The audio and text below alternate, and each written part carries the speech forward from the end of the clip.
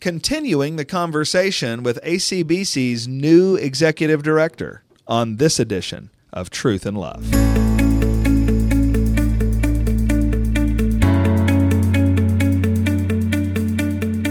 I'm Heath Lambert, and you're listening to Truth and Love, a podcast of the Association of Certified Biblical Counselors, where we seek to provide biblical solutions for the problems that people face. We are in the midst of an interview with the man that the ACBC board voted in March to be the next executive director of our organization. I want you to know how excited I am personally about this change. When I went to the ACBC board last year and told them we needed to find somebody to replace me, and they asked me to sit on the transition committee that would look for my replacement, it became very clear to me very early that Dale Johnson was the man who should have this job. And so I was thrilled to be able to be the one on the committee that made the motion that we refer Dale to the board of ACBC for their consideration and approval, because I could think of nobody better to lead our organization than him. And so, Dr. Johnson, I want you to know what an honor it is for me to sit here with you and how much expectation I have about the leadership you're going to offer to our organization. And I want to just continue asking you some questions about your life and ministry. You had said last week on the podcast about your call to Christian ministry in general. Why don't you share with us the ministry that you've been having over the last few years? Yeah, the ministry is kind of split in two different directions. Once leaving seminary, I began to serve in a local church setting. I served as an associate pastor of family life, in which my responsibility was anything from children all the way up to young marrieds. As a part of that task, one of the things I was responsible for is beginning a counseling ministry. Our current pastor really had a vision to allow counseling ministry to be very missional, to be a great service to the community. So I was able to lead that ministry for about 7 years. Once I left seminary, however, I'd always had the desire to teach and to pursue the PhD, but I really wanted the ministry experience, and so I left to go serve into the local church, got a chance to meet a lot of wonderful people and a lot of great experience counseling a variety of issues and topics, and then the Lord sent us out to Fort Worth, Texas at Southwestern Seminary. In 2012, I began the program. My wife and I moved out there. At the time, we had 4 children, and we began the process of pursuing the PhD degree in biblical counseling. During my studies there, things went very well, and there was a position that was open to teach on the faculty in that particular area. Southwestern made a particular change in the direction of biblical counseling at the master's level. We began a PhD program as well, and there was opportunity to serve on the faculty. I didn't even have to ask that question. It was something I had desired to do, have the opportunity to teach pastors to think biblically about ministry of soul care and taking care of their people and shepherding. And so for the last 4.5 years, that's been the direction that we've gone. My ministry is taking more of a teaching role in the seminary. That's great. I shared that there was a transition committee and there was board involvement, and there was ultimately agreement that you were the man to lead ACBC starting in October. Tell us your experience of this process that has led to you being the man.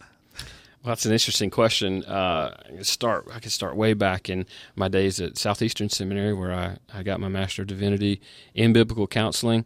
And I was a part of one of the first on-the-road trainings led by Steve Vyers and Randy Patton back when ACBC was called NANC. And I fell in love with the ministry and what they were doing to encourage churches, to build churches, to teach and to train relative to discipleship.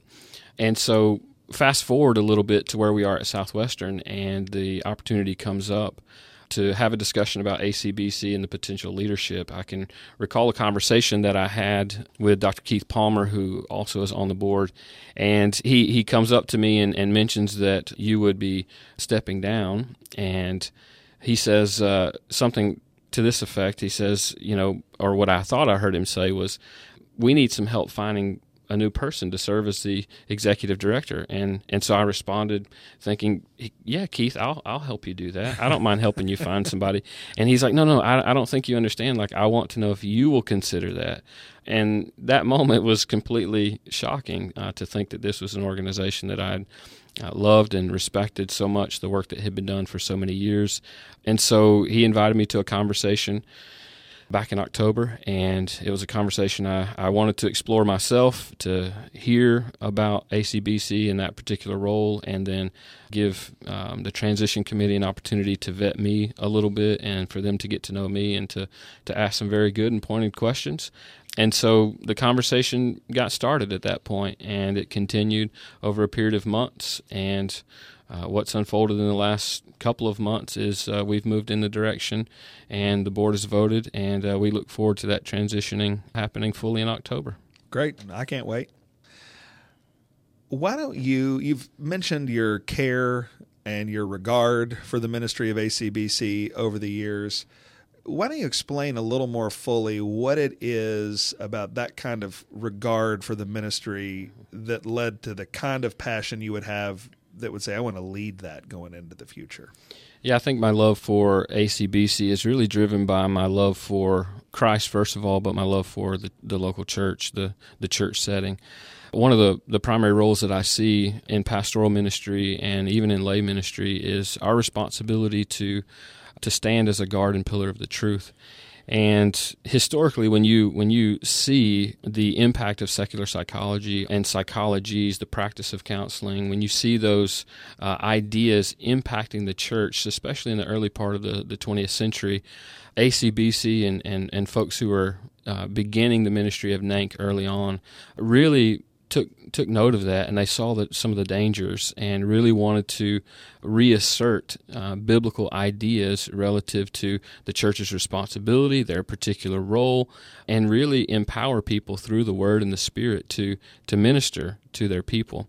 And so that was something that excites me, to see that there's been a long history of their faithfulness, ACBC's faithfulness, in ministering to people and in equipping people to understand the problems of folks, to share empathy with the problems that people have, but then also look to the Scripture as being the place that we find sufficient answer from God Himself as He reveals Himself to us, and that we have the ability and the responsibility as a church to respond to these issues and to give people ultimate hope in the Lord Jesus. Well, I am excited that ACBC is now going to be able to look forward to adding your faithfulness to Christ to that long faithfulness of Christ that you just talked about. You're listening to Truth and Love, a podcast of ACBC. I want to be sure you know you are invited to our annual conference in Fort Worth, Texas this October. There's 2 reasons you should come. First, we're going to have speakers from all over the country who are going to be giving us instruction about what the Bible says about abuse and how to help in the aftermath of abuse. You will not want to miss those important times together. This is also going to be the time when we install Dr. Johnson as the next ACBC Executive Director. So for both of those reasons, you need to be with us in Fort Worth, and I hope to see you there. If you'd like more information about that conference, you can visit us at biblicalcounseling.com.